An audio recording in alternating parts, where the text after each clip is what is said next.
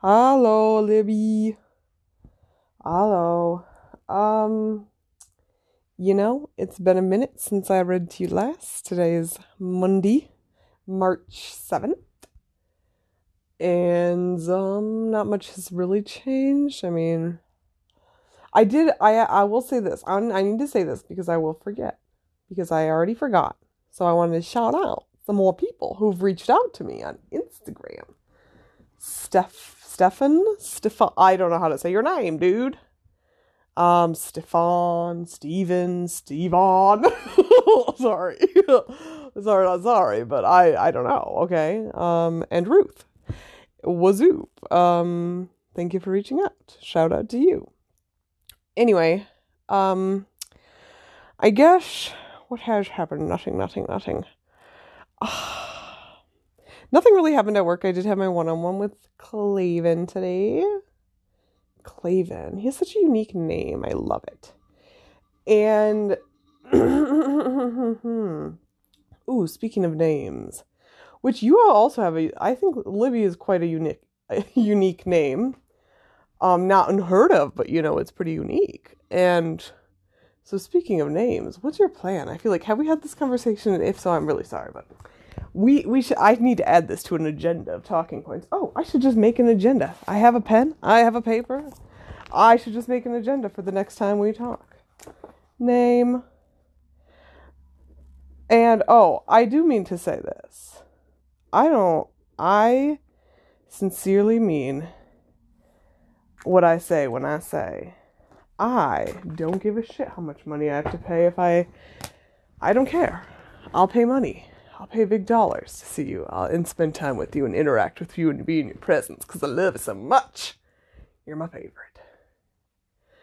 But, yeah. Oh, I'm excited to get those dresses. I think they're coming soon. Hopefully by the end of this week.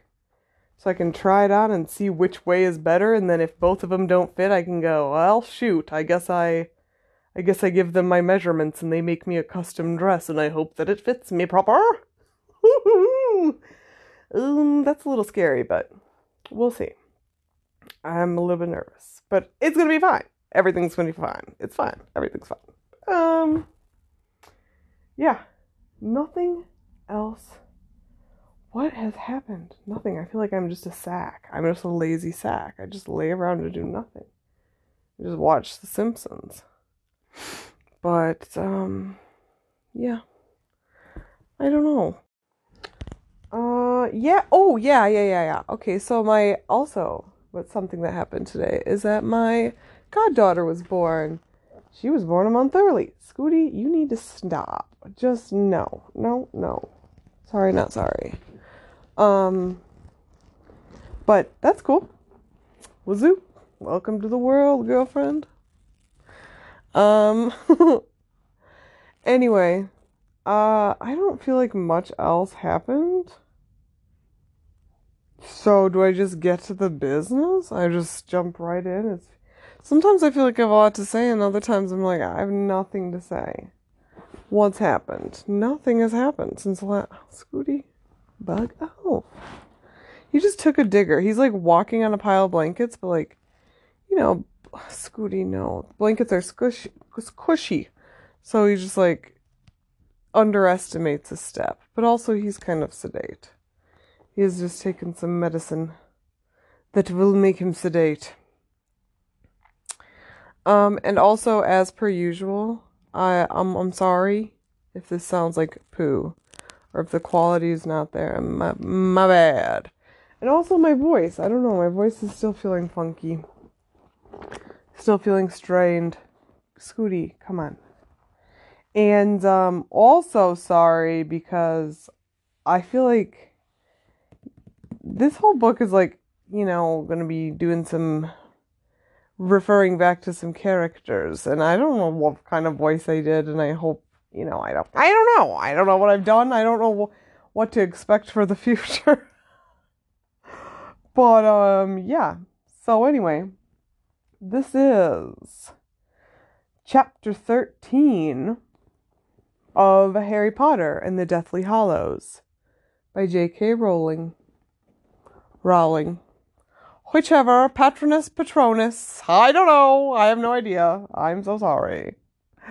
Chapter 13.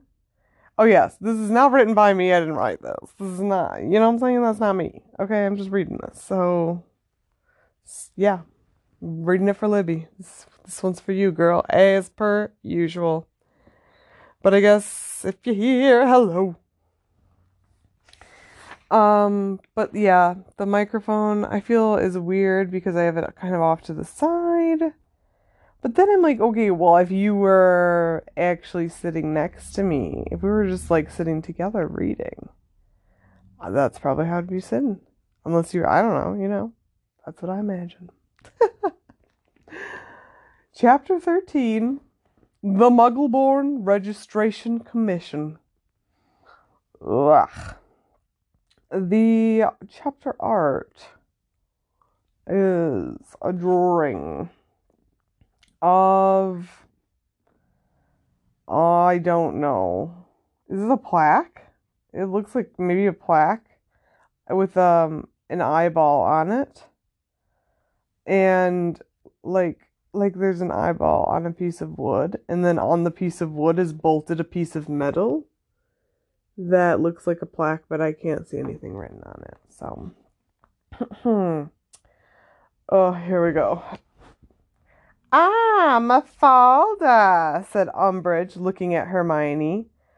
"Trevor sent you, did he?" Yes, squeaked Hermione. "Good. You'll do perfectly well," Umbridge spoke to the wizard in black and gold. That's that problem solved, Minister. If Mafalda can be spared for record keeping, we shall be able to start straight away." She consulted her clipboard. 10 people today, and one of them the wife of a ministry employee. Tut tut. Even here in the heart of the ministry. She stepped into the lift beside Hermione, as did the two wizards who had been listening to Umbridge's conversation with the minister. "We'll go straight down, Mafalda. You'll find everything you need in the courtroom. Good morning, Albert. Aren't you getting out?" "Yes, of course," said Harry in Runcorn's deep voice. "Yes, of course. Harry stepped out of the lift. The golden grills clanged shut behind him. Glancing over his shoulder, Harry saw Hermione's anxious face sinking back out of sight, a tall wizard on either side of her, Umbridge's velvet hair bow level with her shoulder. Okay, as per usual, my mouth and throat so dry, and to prevent disaster, I'm going to take a swig of this weird water. Weird lemon water.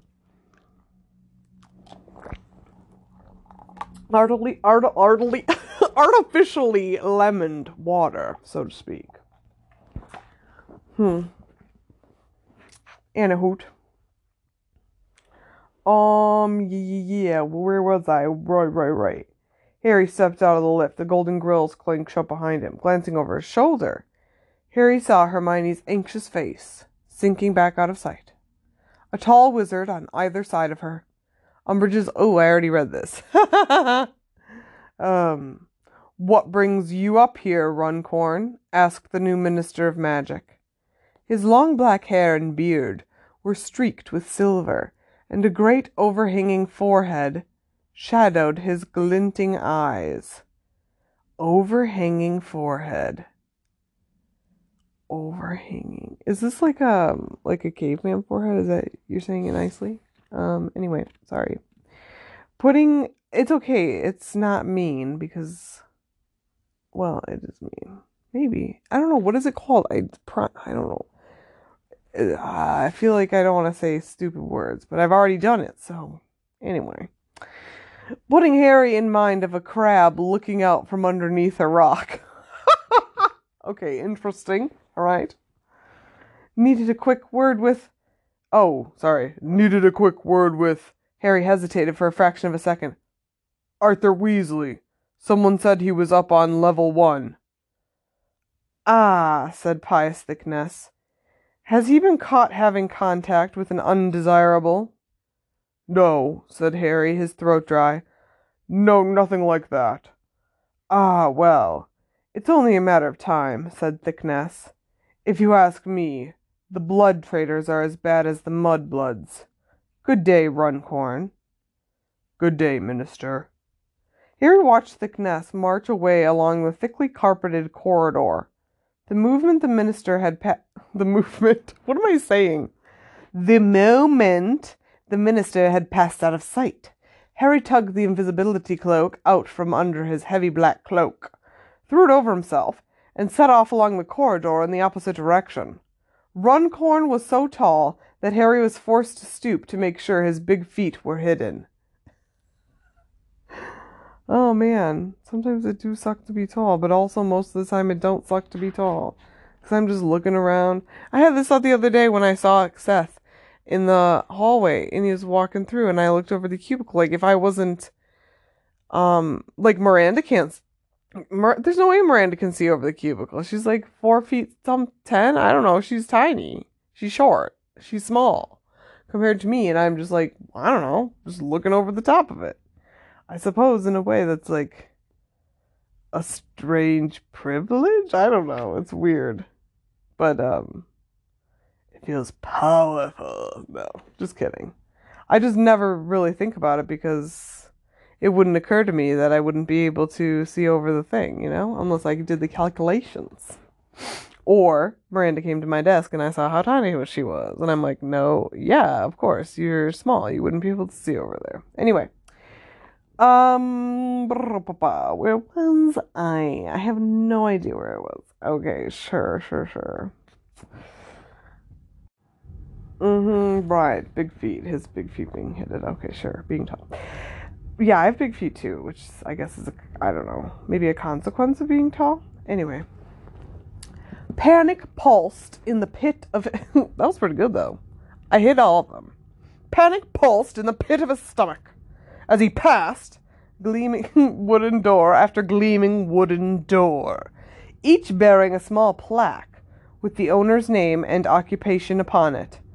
The might of the ministry, its complexity, its impenetrability, seemed to force itself upon him, so that the plan he had been carefully concocting with Ron and Hermione over the last 4 weeks seemed laughably childish.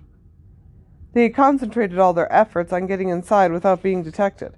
They had not given a moment's thought to what they would do if they were forced to separate.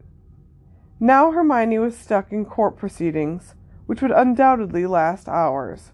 Ron was struggling to do magic that Harry was sure was beyond him. A woman's liberty possibly depending on the outcome, and he, Harry, was wandering around on the top floor when he knew perfectly well that his quarry had just gone down in the lift. Quarry. I don't know. Quarry. Yeah, sure. He stopped walking, leaned against a wall, and tried to decide what to do. Sorry, I'm feeling wheezy. Anyway, it's hard to breathe. I'm gonna be okay, though. Don't worry about me. The silence pressed upon him. There was no bustling or talk or swift footsteps here. The purple-carpeted corridors were as hushed as though the Muffliato charm had been cast over the place. Her office must be up here, Harry thought. It seemed most unlikely that Umbridge would keep her jewelry in her office, but on the other hand, it seemed foolish not to search it to make sure. He therefore set off along the corridor again, passing nobody but a frowning wizard who was murmuring instructions to a quill that floated in front of him, scribbling on a trail of parchment. Now paying attention to the names on the doors, Harry turned a corner. Halfway along the next corridor, he emerged into a wide open space where a dozen witches and wizards sat in rows at small desks, not unlike school desks, though much more highly polished and free of graffiti. You know what? I don't know what's wrong with me, but I can't help but to draw on a desk. But not really. Maybe just at school. Ooh. Anyway, Harry paused to watch them, for the effect was quite mesmerizing. They were all waving and twiddling their wands in unison, and colors of... I'm sorry, what? Squares of colored paper were flying in every direction like little pink kites. Wait, okay, so some of them are pink and others are other colors? Or are they just all pink? I don't know. Weird. After a few seconds, Harry realized that there was a rhythm to the proceedings, that the papers all formed the same pattern, and after a few more seconds he realized that what he was watching was the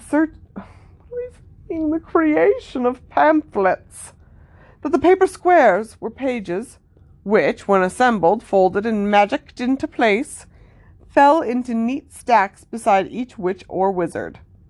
Harry crept closer, although the workers were so intent on what they were doing that he doubted they would notice a carpet muffled footstep, and he slid a completed pamphlet from the pile beside a young witch. He examined it beneath the invisibility cloak. Its pink cover was emblazoned with a golden title, Mudbloods, and the dangers they pose to a peaceful, pure-blood society. Beneath the title was a picture of a red rose with a simpering face in the middle of its petals, being strangled by a green weed with fangs and a scowl. Ooh. What the hell? There was no author's name. Why? That's like weird imagery. Like the rose. What's the deal? I don't get that. There was no author's name upon the pamphlet, but again, the scars on the back of his right hand seemed to tingle as he examined it. Then the young witch beside him confirmed his suspicion as she said, still waving and twirling her wand, "Will the old hag be interrogating mudbloods all day? Does anyone know?" "Careful," said the wizard beside her.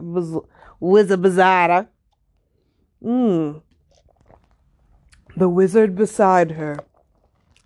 That's like, if it's like a movie title, if they had movies. The wizard beside her. Okay, sorry. Where was I? Where was the wizard beside? I have to find those words on the page now, and I lost them. Oh no! Where did they go? Blah blah blah blah blah blah blah blah blah blah blah blah blah blah. Sure. Where is it? Right, careful, said the wizard beside her. Glancing around nervously, one of his pages slipped and fell to the floor.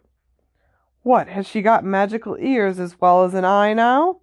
The witch glanced toward the shining mahogany door, facing the space full of pamphlet makers.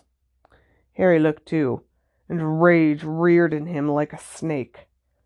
Where there might have been a peephole on a Muggle front door, a large round eye with a okay, so it wasn't a plaque, it was a door. So sorry.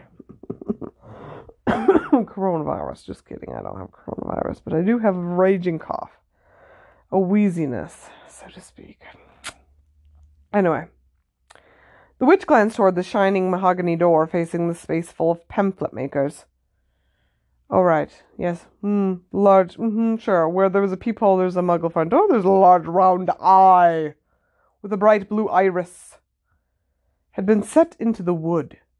An eye that was shockingly familiar to anybody who had known Alistair Moody. For a split second, Harry forgot where he was and what he was doing there. He even forgot that he was invisible. He strode straight over to the door to examine the eye. It was not moving. It gazed blindly upward, frozen. The plaque beneath it read, it's a flag. Dolores Umbridge, Senior Under-Secretary to the Minister. Below that, a slightly shinier new plaque read, Head of the Muggle-born Registration Commission. Harry looked back at the dozen pamphlet makers. Though they were intent upon their work, he could hardly suppose that they would not notice if the door of an empty office opened in front of them. He therefore withdrew from an inner pocket an odd object Can you hear? I feel like I don't know if you can hear that, but I can hear myself wheezing. It's creeping me out. He therefore withdrew from an inner pocket an odd object with little waving legs and a rubber-bulbed horn for a body. Crouching down beneath the cloak, he placed the decoy detonator on the ground. It scuttled away at once through the legs of the witches and wizards in front of him. A few moments later, during which Harry waited with his hand upon the doorknob, there came a loud bang and a great deal of acrid black smoke billowed from a corner. The young witch in the front row shrieked. Pink pages flew everywhere as she and her fellows jumped up, looking around for the source of the commotion. Harry turned to the doorknob, stepped into Umbridge's office, and closed the door behind him. He felt he had stepped back in time. The room was exactly like Umbridge's office at Hogwarts. Lace draperies, doilies, and dried flowers covered every available surface. The walls bore the same ornamental plates, each featuring a highly colored, beribboned kitten, gamboling and frisking with sickening cuteness. One, kitties. You know I have a soft spot for kitties. The desk was covered with a flouncy, flowered cloth. Behind Mad Eye's eye, a telescopic attachment enabled Umbridge to spy on the workers on the other side of the door. Harry took a look through it and saw that they were all still gathered around the decoy detonator. He wrenched the telescope out of the door, leaving a hole behind, pulled the magical eyeball out of it, and placed it in his pocket. Then he turned to face the room again, raised his wand, and murmured, "Accio Locket." Nothing happened. But he had not expected it to. No doubt Umbridge knew all about protective charms and spells. He therefore hurried behind her desk and began pulling open the drawers. He saw quills and notebooks and spellotape, enchanted paper clips that coiled snake-like from their drawer and had to be beaten back. Aw, the poor enchanted paper clips. A fussy little lace box full of spare hair bows and clips, but no sign of a locket. There was a filing cabinet behind the desk. Harry set to searching it. Like Filch's filing cabinets at Hogwarts, it was full of folders, each labeled with a name. It was not until Harry reached the bottommost drawer that he saw something to distract him from his search.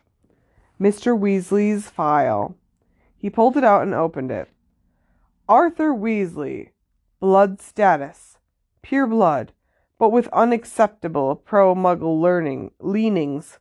Known member of the Order of the Phoenix. Family. Wife. Pure blood. 7 children. 2 youngest at Hogwarts. N.B. Youngest son currently at home, seriously ill. Ministry inspectors have confirmed. N.B. Anyway. Security status. Tracked. That's in all caps, if you didn't catch that. All movements are being monitored. Strong likelihood undesirable number 1 will contact. Has stayed with Weasley family previously. Undesirable number 1, Harry muttered under his breath as he replaced Mr. Weasley's folder and shut the drawer. He had an idea he knew who that was, and sure enough, as he straightened up and glanced around the office for fresh hiding places, he saw a poster of himself on the wall with the words, "Undesirable number 1," emblazoned across his chest. A little pink note was stuck to it with a picture of a kitten in the corner. Harry moved across to read it and saw that Umbridge had written, "To be punished." Angrier than ever, he proceeded to grope in the bottoms of the vases and baskets of dried flowers, but was not at all surprised that the locket was not there. He gave the office one last sweeping look, and his heart skipped a beat. Dumbledore was staring at him from a small rectangular mirror, propped up on a bookcase beside the desk. Harry crossed the room at a run and snatched it up, but realized the moment he touched it that it was not a mirror at all. Why would you think it's a mirror? That's crazy. Dumbledore was smiling wistfully out of the front cover of a glossy book. Harry had not immediately noticed the curly green writing across his hat. The Life and Lies of Albus Dumbledore, nor the slightly smaller writing across his chest. By Rita Skeeter, best-selling author of Armando Dippet, Master or Moron. Harry opened the book at random and saw a full-page photograph of two teenage boys, both laughing immoderately with their arms around each other's shoulders. Pardon me, I'm so sorry. Dumbledore. Maybe I should just take a swig. Maybe that's what I need to do. Alright, consider it swagged. Dumbledore, now with elbow-length hair, had grown a tiny wispy beard. A tiny wispy beard that recalled the one on Crumb's chin that had so annoyed Ron. The boy who roared in silent amusement beside Dumbledore had a gleeful, wild look about him. His golden hair fell in curls to his shoulders. Harry wondered whether it was a young Doge. Dodge. But before he could check the caption, the door of the office opened. If Thickness had not been looking over his shoulder as he entered, Harry would not have had time to pull the invisibility cloak over himself.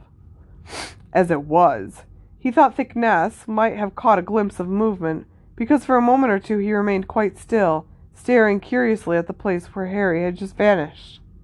Perhaps deciding that all he had seen was Dumbledore scratching his nose on the front of the book, for Harry had hastily replaced it upon the shelf.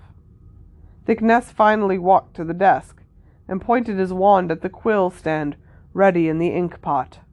It sprang out and began scribbling a note to Umbridge. Very slowly, hardly daring to breathe, Harry backed out of the office into the open area beyond. The pamphlet makers were still clustered around the remains of the decoy detonator, which continued to hoot feebly as it smoked. Harry hurried off, up the corridor, as the young witch said, I bet it sneaked up here with experimental charms. From experimental charms. They're so careless. Remember that poisonous duck? Speeding back toward the lifts. Poisonous duck. Poisonous is when you eat it. Venomous is when it eats you. Right? I don't know. I'm not going to get too deep, but I already did. Speeding back toward the lifts. Lift us up. The Vaders, the elevators. Harry reviewed his options. It had never been likely that the locket was here at the Ministry, and there was no hope of bewitching its whereabouts out of Umbridge while she was sitting in a crowded court. Their priority now had to be to leave the Ministry before they were exposed and try again another day. The first thing to do was to find Ron, and then they could work out a way of extracting Hermione from the courtroom. The lift was empty when it arrived. Harry jumped in and pulled off the invisibility cloak as it started its descent. To his enormous relief, when it rattled to a halt at level 2, a soaking wet and wild-eyed Ron got in. "Morning," he stammered to Harry as the lift set off again. "Ron, it's me, Harry." "Harry, blimey, I forgot what you looked like." "Ron, it's me, Harry." "Harry, blimey, I forgot what you looked like. Why isn't Hermione with you?" Ooh, is it a Mickey Mouse voice? "She had to go down to the courtrooms with Umbridge. She couldn't refuse, But before Harry could finish, the lift had stopped again. The doors opened, and Mr. Weasley walked inside, talking to an elderly witch whose blonde hair was teased so high it resembled an anthill. Hashtag, the higher your hair, the closer to God. "I quite understand what you're saying, Wakanda." "Wakanda? Interesting. But I'm afraid I cannot be party to..." Sometimes I'm just like, are you using words that you know are, like... whatever, okay. Mr. Weasley broke off. He had noticed Harry. It was very strange to have Mr. Weasley glare at him with that much dislike. The lift doors closed, and the four of them trundled downward once more. "Oh, hello, Reg," said Mr. Weasley, looking around at the sound of steady dripping from Ron's robes. "Isn't your wife in for questioning today? What's happened to you? Why are you so wet?" "Yaxley's office is raining," said Ron. He addressed Mr. Weasley's shoulder, and Harry felt sure he was scared that his father might recognize him if they looked directly into each other's eyes. "I couldn't stop it, so they've sent me to get Bernie. Pillsworth, I think they said." "Yes, a lot of offices have been raining lately," said Mr. Weasley. "Did you try What? Mediologinx Recanto? It worked for Bletchley." Meteorology. Okay, honestly, can I just say this? I would love to know, Libby, if, like, when you are first of all, do you listen to the radio, like your local radio? And or you're like your local news and stuff, I need to know, because, like, meteorologist, nobody says it like that. That's not how you say it. Meteorologist, right? Am I the dumb one? Meteorologist. Am I stupid? Like, am I mispronouncing it? I don't know. Anyway, meteorologist. I don't like the way it is. But I also can't say this word, so sorry about that too. Meteorologinx. Ooh, Meteorologinx Recanto, whispered Ron. "No, I didn't. Thanks, Arthur." The lift doors opened. The old witch with the anthill hair left, and Ron darted past her out of sight. Harry made to follow him, but found his path blocked as Percy Weasley strode into the lift, his nose buried in some papers he was reading. Not until the doors had clanged shut again did Percy realize he was in a lift with his father. He glanced up, saw Mr. Weasley, turned radish red, and left the lift the moment the doors opened again. For the second time, Harry tried to get out, but this time found his way blocked by Mr. Weasley's arm. Swig. "One moment, Runcorn." The lift doors closed as they clanked down another floor. Mr. Weasley said, "I hear you laid information about Dirk Cresswell." Harry had the impression that Mr. Weasley's anger was no less because of the brush with Percy. He decided his best chance was to act stupid. "Sorry?" he said. "Don't pretend, Runcorn," said Mr. Weasley fiercely. "You tracked down the wizard who faked his family tree, didn't you?" So what if I did?" said Harry. "So Dirk Cresswell is 10 times the wizard you are," said Mr. Weasley quietly. Oh, I was supposed to say that quietly.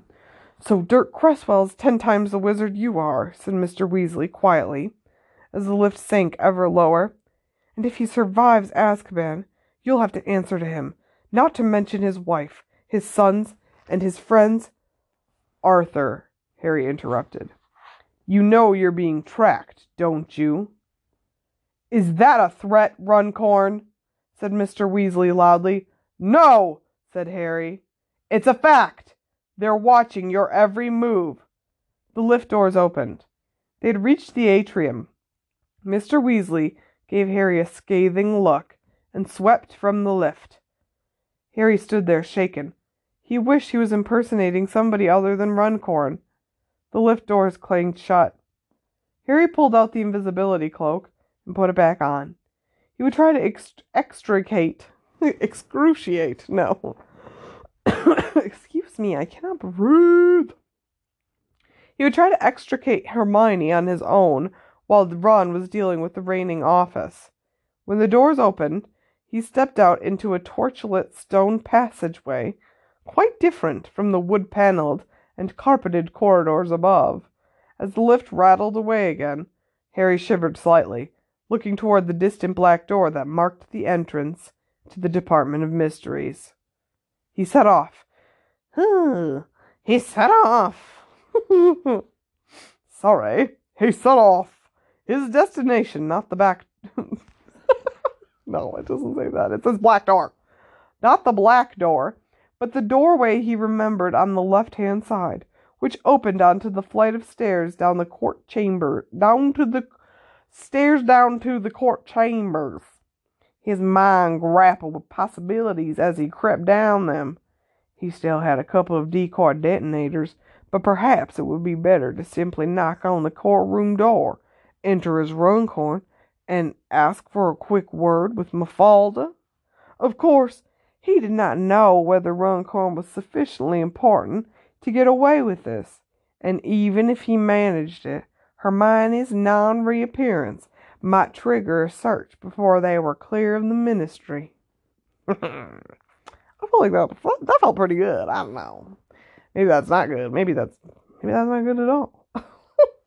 Lost in thought, he did not immediately register the unnatural chill that was creeping over him, as if he were descending into fog. It was becoming colder and colder with every step he took, a cold that reached right down into his throat and tore at his lungs. And then he felt the stealing sense of despair, of hopelessness, filling him, expanding inside him. Dementors, he thought. And as he reached the foot of the stairs and turned to his right, he saw a dreadful scene. Hold on. If you were to produce a Patronus, okay, that took me a while, but I got it. And you were polyjuiced up as someone else and you did the thing, what would it be? Would it be your thing or would it be that person's thing? And you know what I mean. Questions. Are they going to be answered? Have they already been answered for me? And I neglect to remember these knowledges? I don't know. We'll see. And as he reached the foot of the stairs and turned to his right, he saw a dreadful scene. The dark passage outside the courtrooms was packed with tall, black-hooded figures, their faces completely hidden, their ragged breathing the only sound in the place. The petrified Muggle-borns, brought in for questioning, sat huddled and shivering on hard wooden benches. Most of them were hiding their faces in their hands, perhaps in an instinctive attempt to shield themselves from the Dementors' greedy mouths. Some were accompanied by families, others sat alone. The Dementors were gliding up and down in front of them, and the cold, and the hopelessness, and the despair of the place laid themselves upon Harry like a curse. Fight it, he told himself, but he knew that he could not conjure a Patronus, goddammit, here, without revealing himself instantly. So he moved forward as silently as he could, and with every step he took, numbness... Answer my question, thank you so much. With every step he took, numbness seemed to steal over his brain, but he forced himself to think of Hermione and of Ron, who needed him. I feel like I'm a hiccup. Ooh, I'm so sorry. Moving through the towering black figures was terrifying. The eyeless faces hidden beneath their hoods turned as he passed, and he felt sure that they sensed, perhaps, a human presence that still had some hope, some resilience. And then, abruptly and shockingly amid the frozen silence, one of the dungeon doors on the left of the corridor was flung open and screams echoed out of it. No, I'm half-blood, I tell you! My father was a wizard, he was! Look him up, Archie Alderton, he's a well-known broomstick designer, look him up! I tell you, get your hands off me! Get your hands off me! This is your final warning, said Umbridge's soft voice, magically magnified so that it sounded clearly over the man's desperate screams. If you struggle, you will be subjected to the Dementor's kiss. The man's screams subsided, but dry sobs echoed through the corridor. Take him away, said Umbridge. 2 Dementors appeared in the doorway of the courtroom, their rotting, scabbed hands clutching the upper arms of a wizard who appeared to be fainting.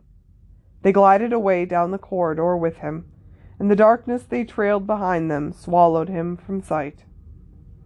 Next, Mary Cattermole, called Umbridge. A small woman stood up. She was trembling from head to foot. Her dark hair was smoothed back into a bun, and she wore long, plain robes. Her face was completely bloodless. As she passed the Dementors, Harry saw her shudder. Why did I think it said shoulder? That would not make sense. Of course he saw her shoulder. He did it instinctively, without any sort of plan, because he hated the sight of her walking alone into the dungeon. As the door began to swing closed, he slipped into the courtroom behind her. It was not the same room in which he had once been interrogated for improper use of magic.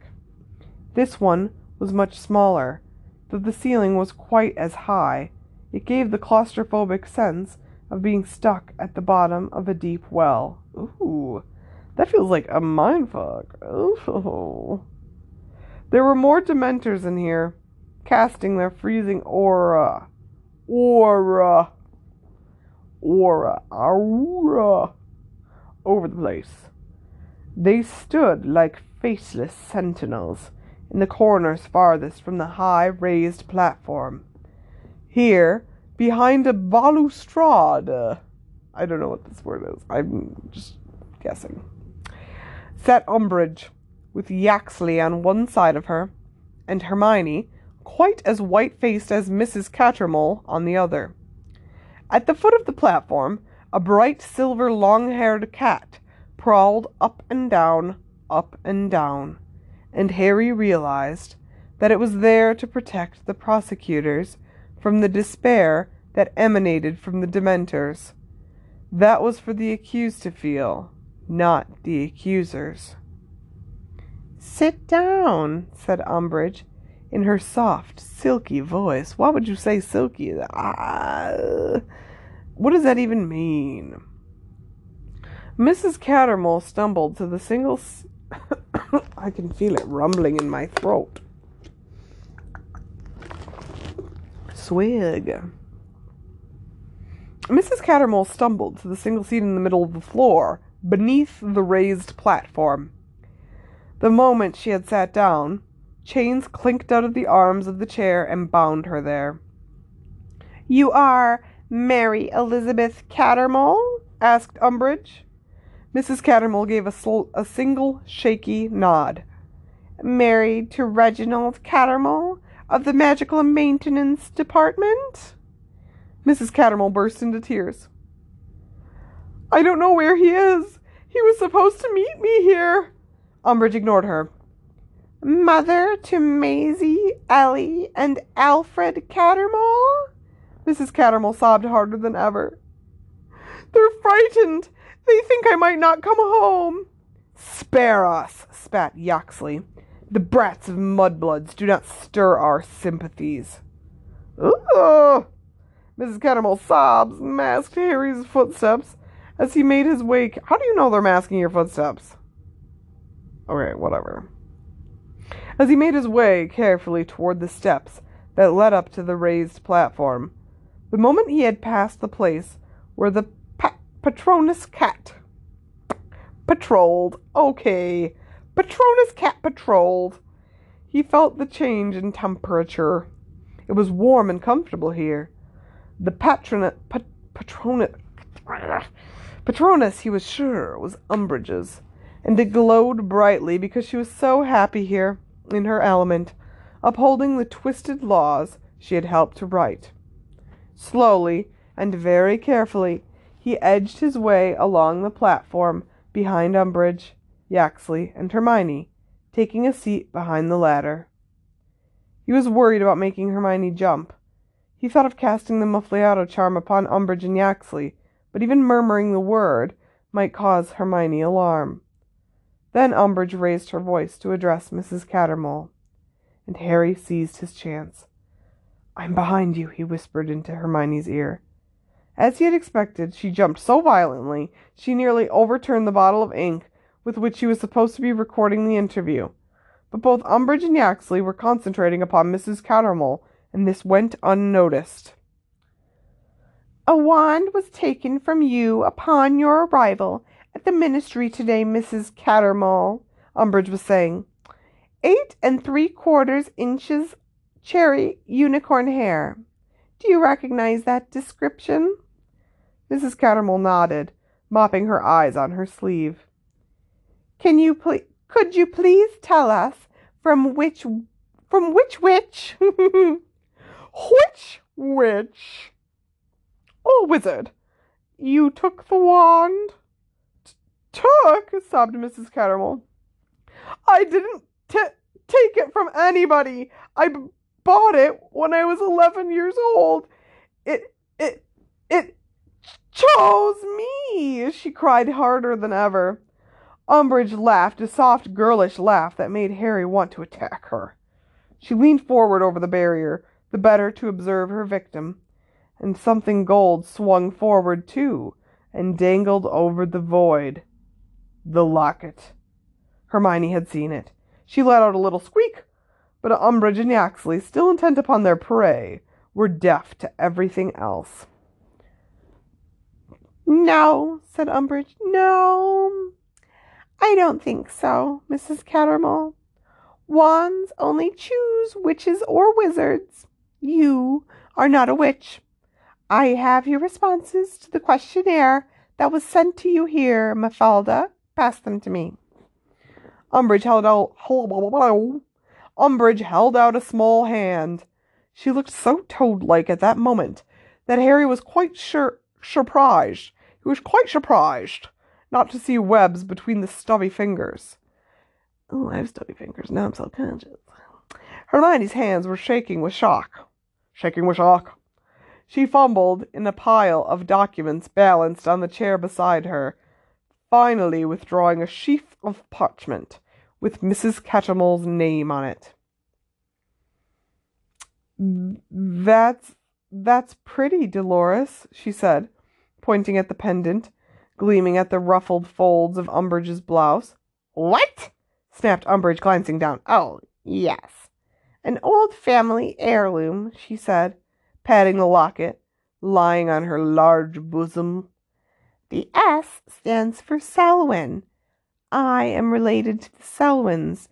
Indeed, there are few pure-blood families to whom I am not related. A pity, she continued in a louder voice, flicking through Mrs. Cattermole's questionnaire. A pity that the same cannot be said for you. Parents, professions, greengrocers. Yaxley laughed jeeringly. Below, the fluffy silver cat patrolled up and down, and the Dementors stood waiting in the corners. It was Umbridge's lie that brought the blood surging into Harry's brain and obliterated his sense of caution, that the locket she had taken as a bribe from a petty criminal was being used to bolster her own pure-blood credentials. He raised his wand, not even troubling to keep it concealed beneath the invisibility cloak, and said, Stupefy! There was a flash of red light. Umbridge crumpled and her forehead hit the edge of the balustrade. I don't know if that's how you say it, but I'm going to keep saying it like that. Mrs. Cattermole's papers slid off her lap onto the floor, and, down below, the prowling silver cat vanished. Ice-cold air hit them like an oncoming wind. Well, yeah. Yaxley, confused, looked around for the source of the trouble and saw Harry's disembodied hand and wand pointing at him. He tried to draw his own wand, but too late. Stupefy! Yaxley slid to the ground to lie curled on the floor. Harry! Hermione, if you think I was going to sit here and let her pretend... Harry! Mrs. Cattermole! Harry whirled around, throwing off the invisibility cloak. Down below, the Dementors had moved out of their corners. They were gliding toward the woman chained to the chair. Whether because the patroness had vanished, or because they sensed that their masters were no longer in control, they seemed to have abandoned restraint. Mrs. Cattermole let out a terrible scream of fear as a slimy, scabbed hand grasped her chin and forced her face back. Expecto Patronum! The silver stag soared from the tip of Harry's wand and leaped toward the Dementors, which fell back and melted into the dark shadows again.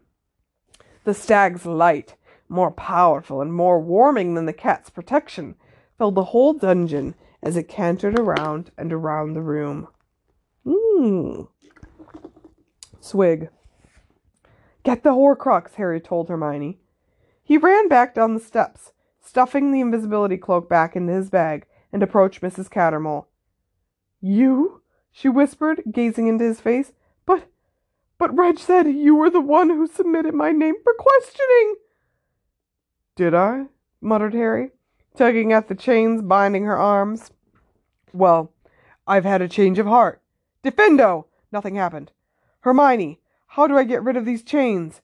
Wait, I'm trying something up here. Hermione, we're surrounded by Dementors. I know that, Harry, but if she wakes up and the locket's gone, I need to replicate it. Geminio! There, that should fool her. Hermione came running downstairs. Let's see, Relatio! The chains clanked and withdrew into the arms of the chair. Mrs. Cattermole looked just as frightened as ever before. I don't understand, she whispered. You're going to leave here with us, said Harry, pulling her to her feet. Go home, grab your children, and get out. Get out of the country if you've got to. Disguise yourselves and run. You've seen how it is. You won't get anything like a fair hearing here. Harry, said Hermione, how are we going to get out of here with all the Dementors outside the door? Patronuses, said Harry. Excuse me, said Harry, pointing his wand at his own. The stag slowed and walked, still gleaming brightly, toward the door. As many as we can muster. Do yours, Hermione. Oh, I need a swig. Expecto Patronum, said Hermione. Nothing happened. It's the only spell she ever has trouble with, Harry told the completely bemused Mrs. Cattermole. Bit unfortunate, really. Come on, Hermione. Expecto Patronum! A silver otter burst from the end. Otter. Now I'm fixated. A silver otter burst from the end of Hermione's wand and swam gracefully through the air to join the stag. Come on, said Harry, and he led Hermione and Mrs. Cattermole to the door. When the Patronuses glided out of the dungeon, there were cries of shock from the people waiting outside. Harry looked around. The Dementors were falling back on both sides of them, melding into the darkness, scattering before the silver creatures. Wait, you can just, they just disappear? They just, vaporize? They can is that, what? It's been decided that you should all go home and go into hiding with your families, Harry told the waiting Muggle-borns, who were dazzled by the light of the Patronuses and still cowering slightly. Go abroad if you can. Just get well away from the ministry. That's the, new official position. Now, if you'll just follow the Patronuses, you'll be able to leave from the atrium. They managed to get up the stone steps without being intercepted, but as they approached the lifts, Harry started to have misgivings. If they emerged into the atrium with the silver stag, an otter soaring alongside it, and 20 or so people, half of them accused Muggle-borns, he could not help feeling that they would attract unwanted attention. He had just reached this unwelcome conclusion when the lift changed to a halt in front of them. Reg! Screamed Mrs. Cattermole, and she threw herself into Ron's arms. Runcorn, let me out! He attacked Umbridge and Yaxley, and he's told all of us to leave the country. I think we'd better do it. Reg, I really do. Let's hurry home and fetch the children, and why are you so wet? Water, muttered Ron, disengaging himself. Harry, they know there are intruders inside the ministry. Something about a hole in Umbridge's office door. I reckon we've got 5 minutes, if that. Hermione's Patronus vanished with a pop as she turned a horror-struck face to Harry. Harry, if we're trapped here, it won't be if we move fast. We won't be if we move fast, said Harry. He addressed the silent group behind them, who were all gawping at him. Who's got wands? About half of them raised their hands. Okay, all of you who haven't got wands need to attach yourself to somebody who has. You'll need to be fast before they stop us. Come on. They managed to cram themselves into 2 lifts. Harry's Patronus stood sentinel before the golden grills, as they shut and the lifts began to rise. "Level 8, said the witch's cool voice. "Atrium." Of course he'd put the atrium on 8. Harry knew at once that they were in trouble.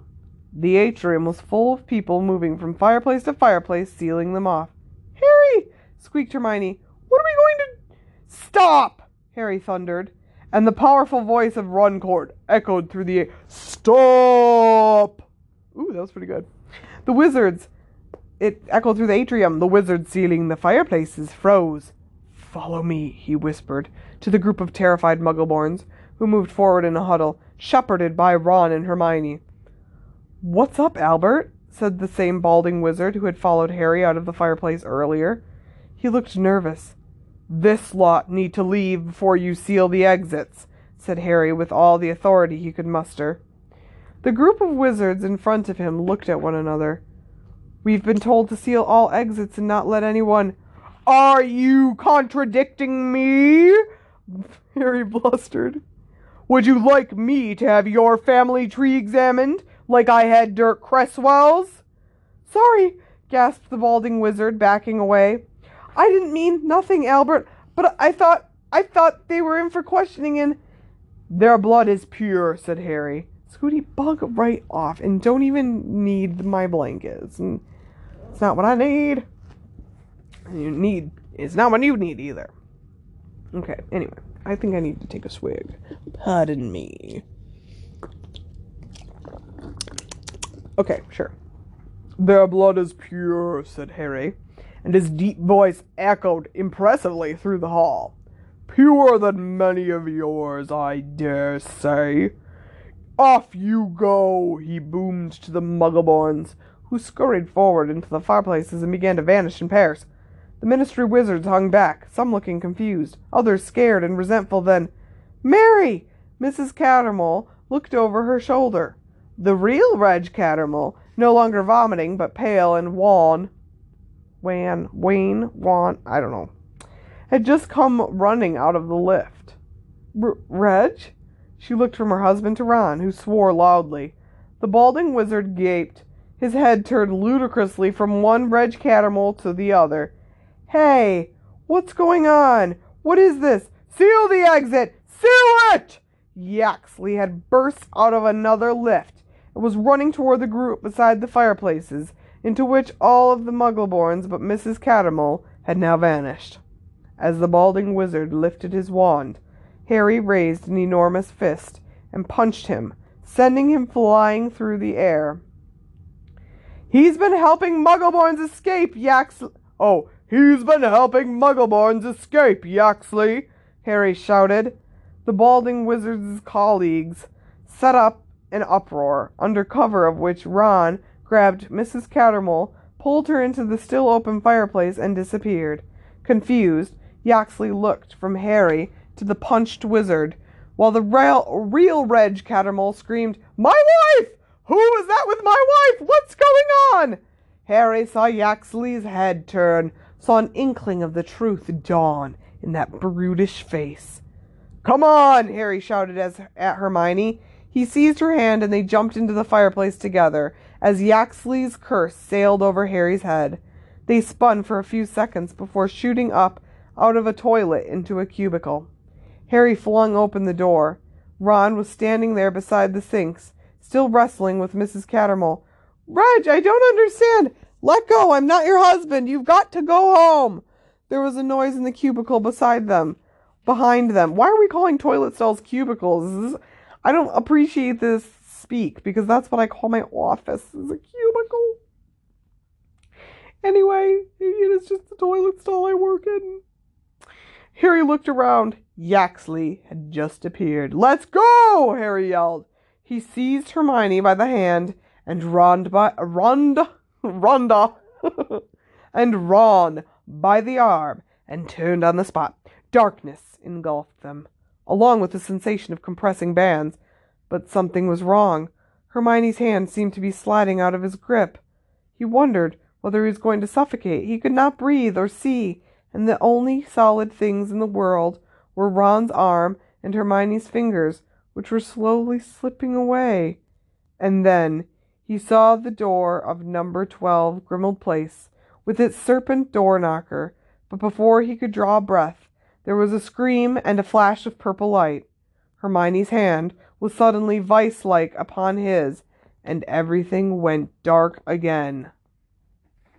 And that is the end of chapter 13.